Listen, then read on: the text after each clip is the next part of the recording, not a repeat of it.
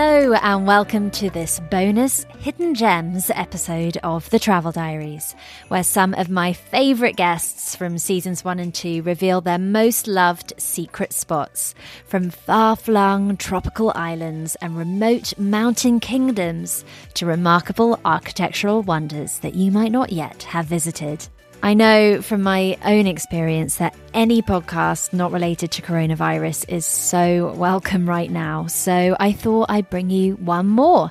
I hope this helps to transport you to somewhere far, far away and will inspire your future travel plans when we can all travel again. Now, let's get started with a stylish Scandinavian country close to many of us that I, for one, have never visited, yet 3 of my guests all picked it as their hidden gem. Historian Dan Snow, Mr. and Mrs. Smith's co-founder James Lawn, and chef Rachel Koo all reveal why Sweden, its capital Stockholm, and its wild and wonderful archipelago should be top of our travel hit lists.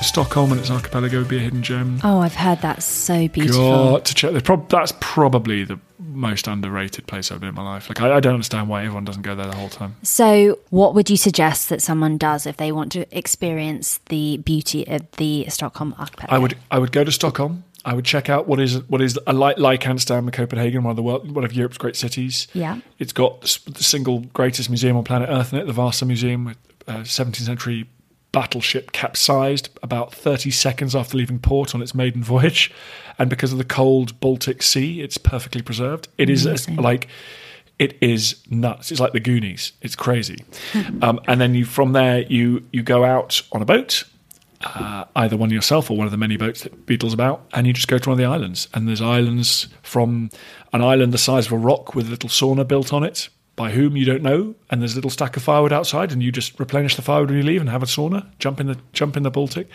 to bigger islands with hotels and restaurants and things on them. But I mean, it's just the best. It's thousands of islands, and it is. The people are amazing, the food is amazing, the weather is amazing. It's got it all.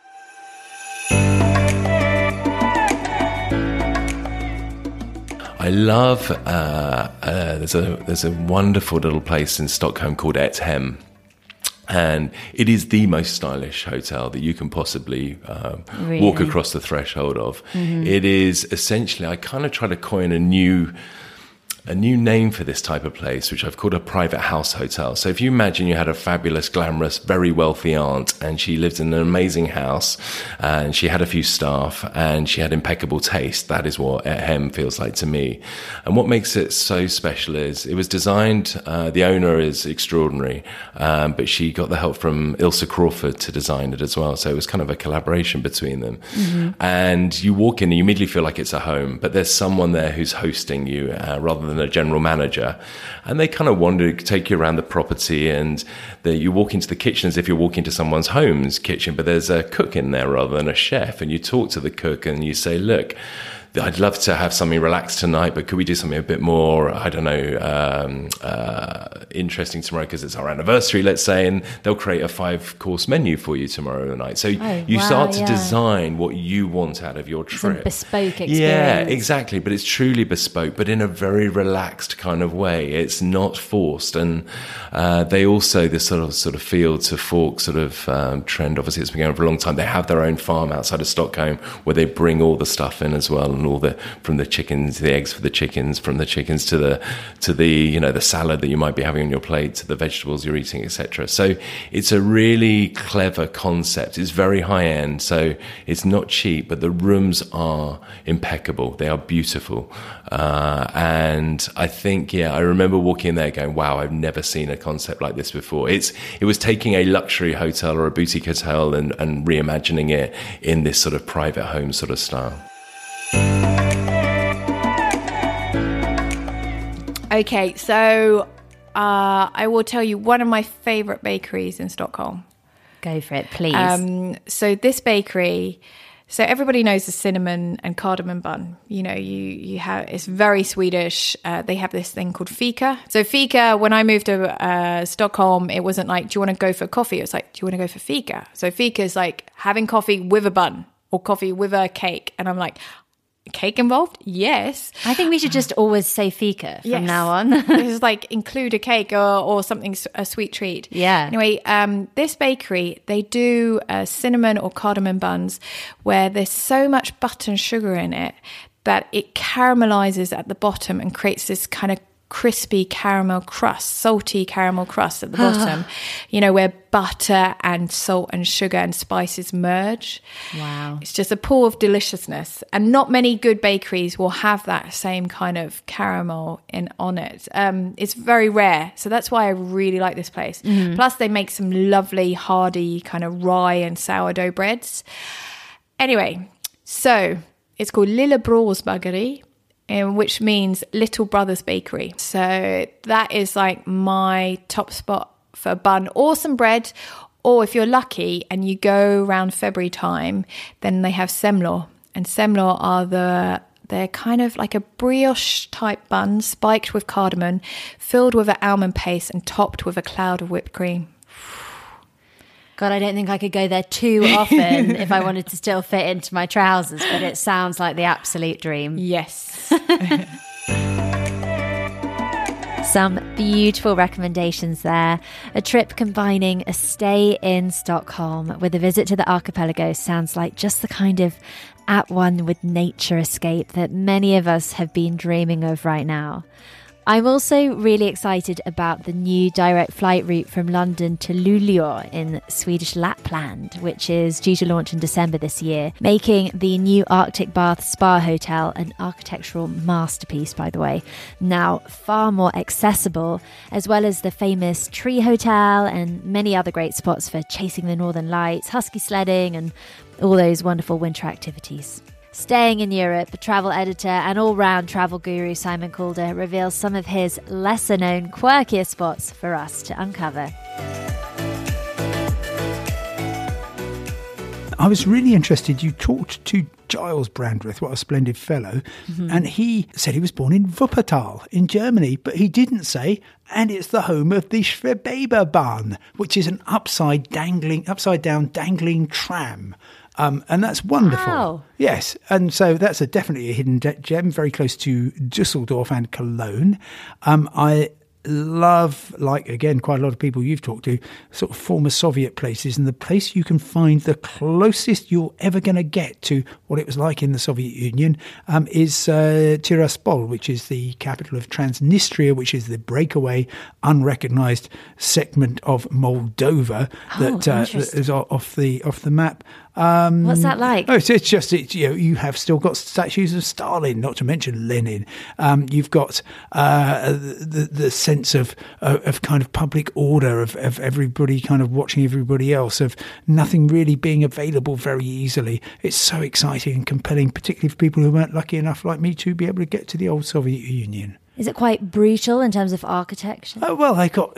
Yes, it is actually. Yeah, quite stark. I'm trying to think if there's any charming bits, and no, charming bits were thin on the ground, but just fascinating. And then the Azores, which I don't know why so few people don't go to them. I've done 7 of the 9 so far. I keep hoping to go back to the remaining 2. They are just joyful, and each one is different. The Azores are islands that are in the Atlantic that belong to Portugal. So 1,000 miles off the coast of Portugal, Portuguese islands, utterly charming, incredibly cheap for some reason. I don't really know why.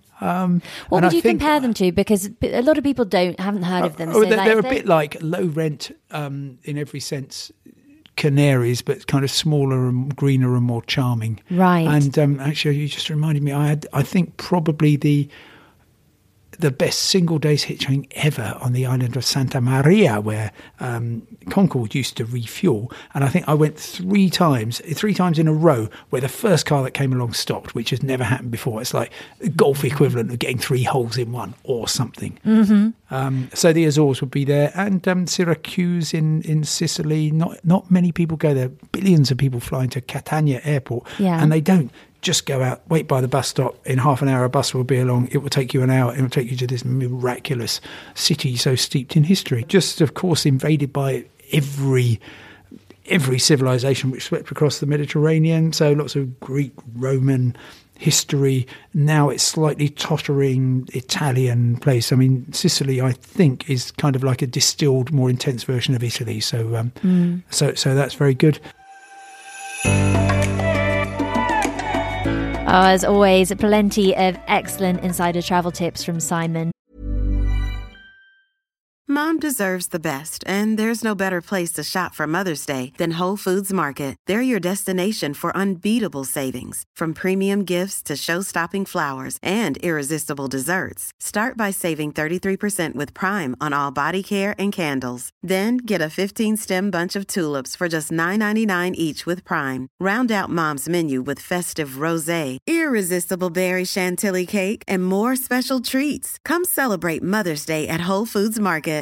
This is Paige, the co-host of Giggly Squad, and I want to tell you about a company that I've been loving, Olive & June. Olive & June gives you everything that you need for a salon-quality manicure in one box. And if you break it down, it really comes out to $2 a manicure, which is absolutely insane. It's also so easy to get salon-worthy nails at home with Olive & June. The difference between how your nails used to look when you did them yourself and now with the Mani system is a complete game changer. The best thing about Olive & June, too, is it's a quick dry. Dries in about 1 minute, lasts for 5 days, and full coverage in up to 1 to 2 coats. Visit oliveandjune.com/perfectmani20 for 20% off your first system. That's oliveandjune.com/perfectmani20 for 20% off your first system.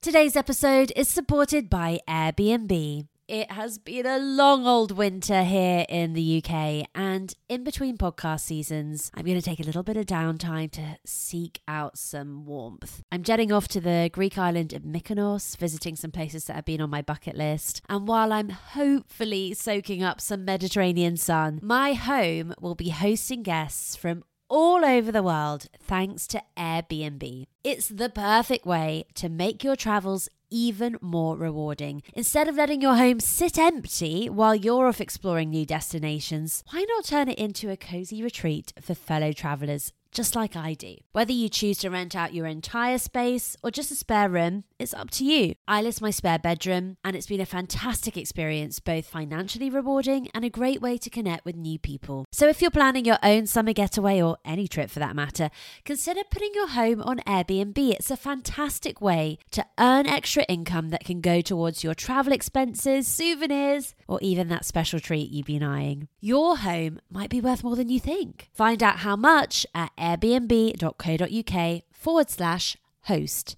Thank you to Airbnb for supporting the Travel Diaries. Now heading to the gateway of Europe and Asia as adventurer Levison Wood takes us to Lebanon.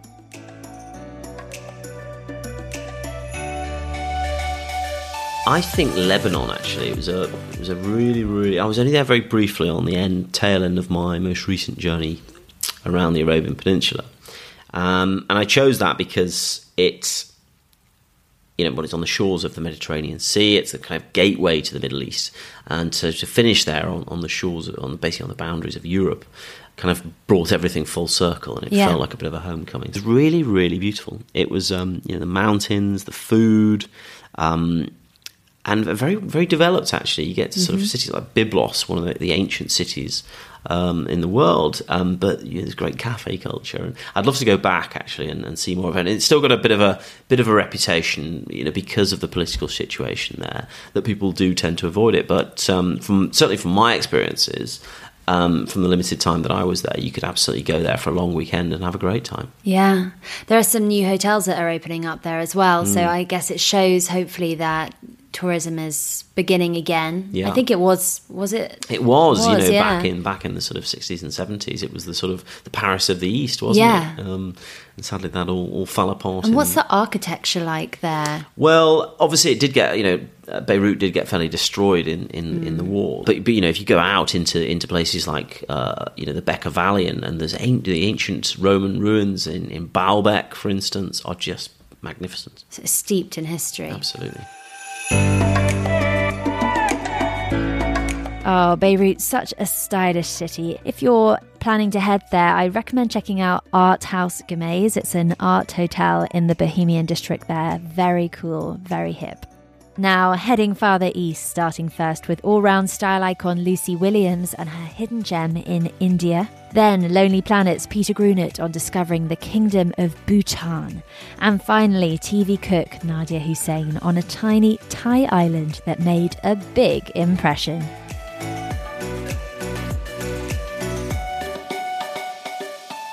I went to this amazing place. God, I hope it's still there. I believe it's called Annapurna, and it's about an hour and a half from Jaipur in the countryside. Yeah. Trying to find this place was hilarious. As in, I'll tell you what it is first. It's like a two bedroom, beautiful sort of villa with a pool. It's got a yellow Labrador that wanders around, and it's right next to this like village. It's apparently they see like jaguars sometimes walking around. It's just so magical and just feels like you're staying with friends in the and after you've been somewhere like Jaipur where it's like amazing but quite hectic and full on, it's a proper retreat.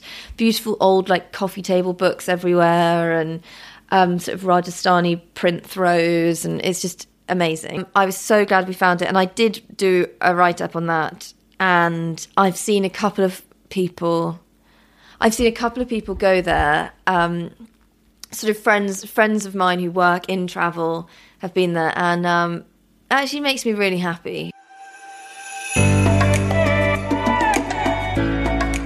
So I went to Bhutan and reported from Bhutan. Oh, I'm so jealous. And it had been hovering around the top of my bucket list for a long time.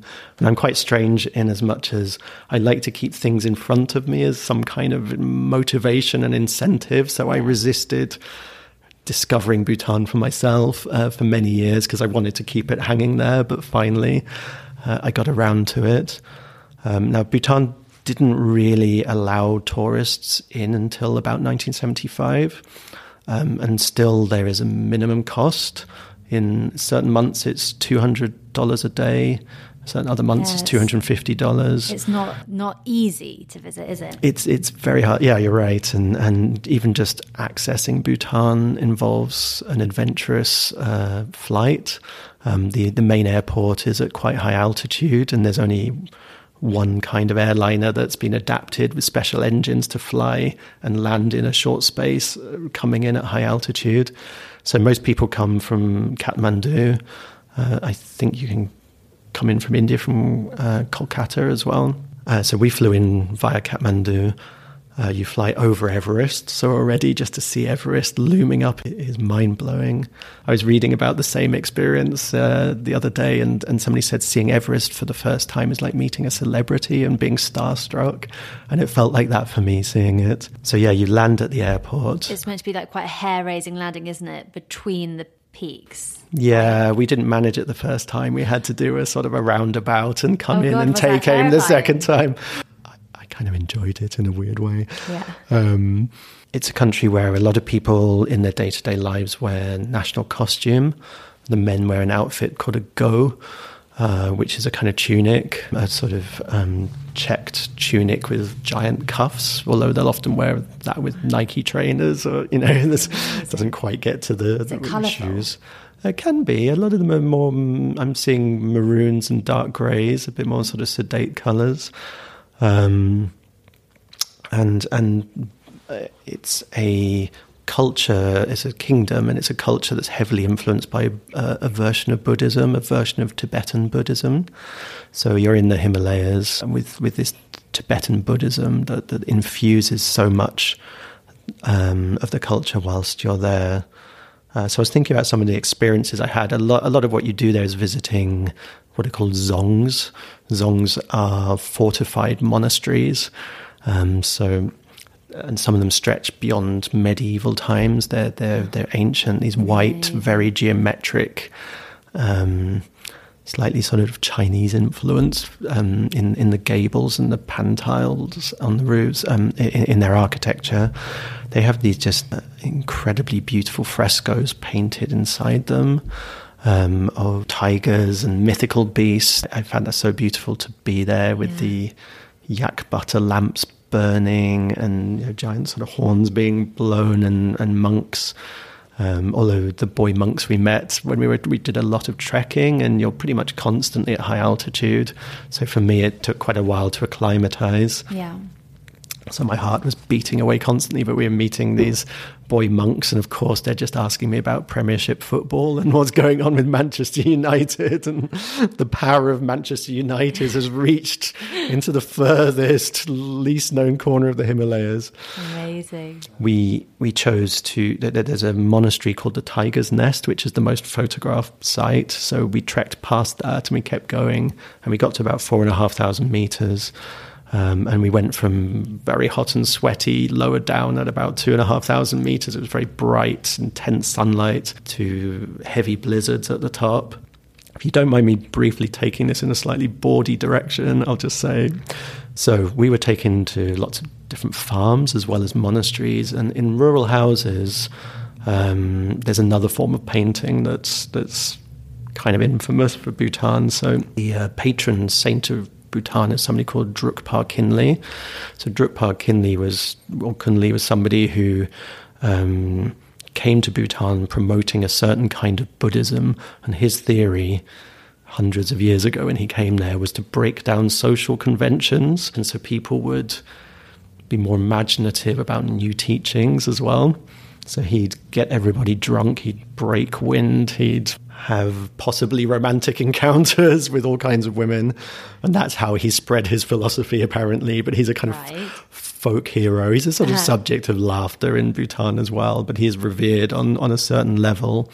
And so in pretty much every rural farmhouse above the front door, you'll see what is euphemistically termed as the magic thunderbolt of wisdom, which is, for want of a better term, it's an ornate phallus painted above the doorway. I'll spare you the details, but it's highly anatomically correct.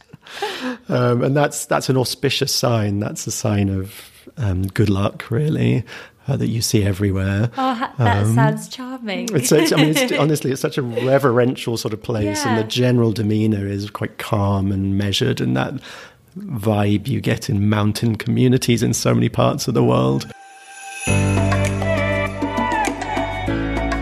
So when I was traveling and I went to Thailand, I thought we were going to go to a kind of like, kind of typical kind of resorty type area where, all the Brits go. And I thought, no. And what we went to this beautiful, absolutely beautiful island called Koh Sakorn. And it's got a population of 2,000. I've never heard of it. And you go on a boat, like a really bouncy boat, and then you get on, and then you literally, there's a little port, and then you turn up, and somebody helps you with your bags, and you get up onto the island, and it's a population of 2,000. So tiny. Yeah, it's really small. And they've got the rubber industry. So they've got rubber trees, and so they tap for rubber.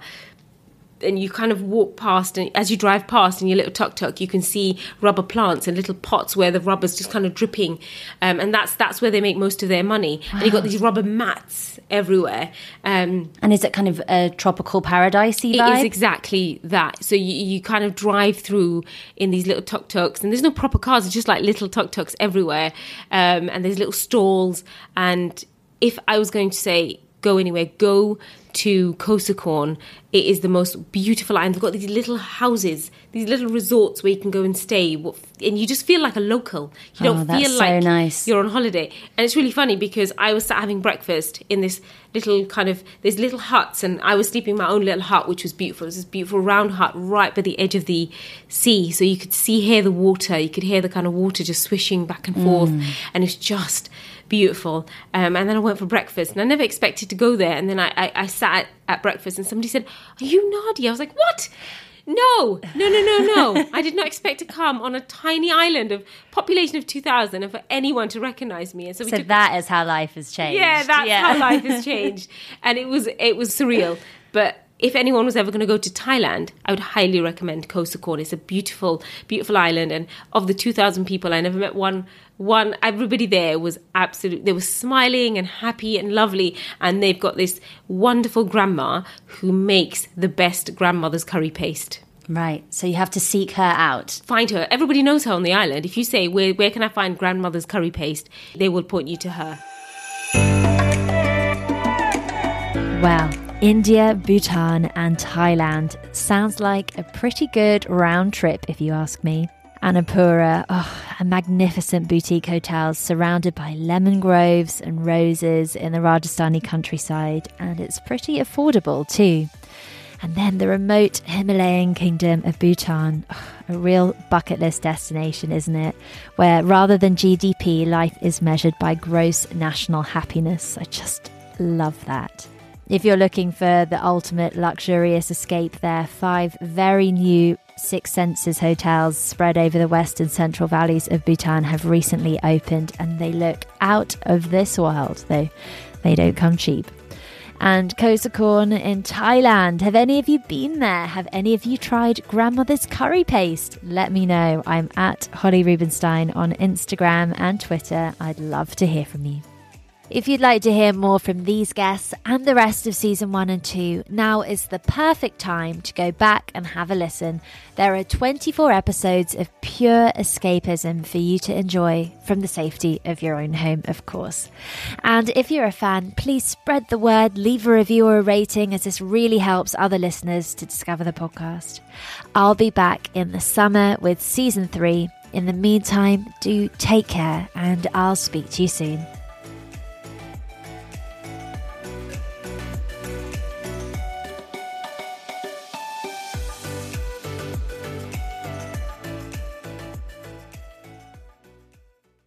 Today's episode is supported by Airbnb. It has been a long old winter here in the UK, and in between podcast seasons, I'm going to take a little bit of downtime to seek out some warmth. I'm jetting off to the Greek island of Mykonos, visiting some places that have been on my bucket list, and while I'm hopefully soaking up some Mediterranean sun, my home will be hosting guests from all over the world thanks to Airbnb. It's the perfect way to make your travels even more rewarding. Instead of letting your home sit empty while you're off exploring new destinations, why not turn it into a cozy retreat for fellow travelers just like I do? Whether you choose to rent out your entire space or just a spare room, it's up to you. I list my spare bedroom, and it's been a fantastic experience, both financially rewarding and a great way to connect with new people. So if you're planning your own summer getaway, or any trip for that matter, consider putting your home on Airbnb. It's a fantastic way to earn extra income that can go towards your travel expenses, souvenirs, or even that special treat you've been eyeing. Your home might be worth more than you think. Find out how much at airbnb.co.uk/host. Thank you to Airbnb for supporting the Travel Diaries. Mom deserves the best, and there's no better place to shop for Mother's Day than Whole Foods Market. They're your destination for unbeatable savings, from premium gifts to show-stopping flowers and irresistible desserts. Start by saving 33% with Prime on all body care and candles. Then get a 15-stem bunch of tulips for just $9.99 each with Prime. Round out Mom's menu with festive rosé, irresistible berry chantilly cake, and more special treats. Come celebrate Mother's Day at Whole Foods Market.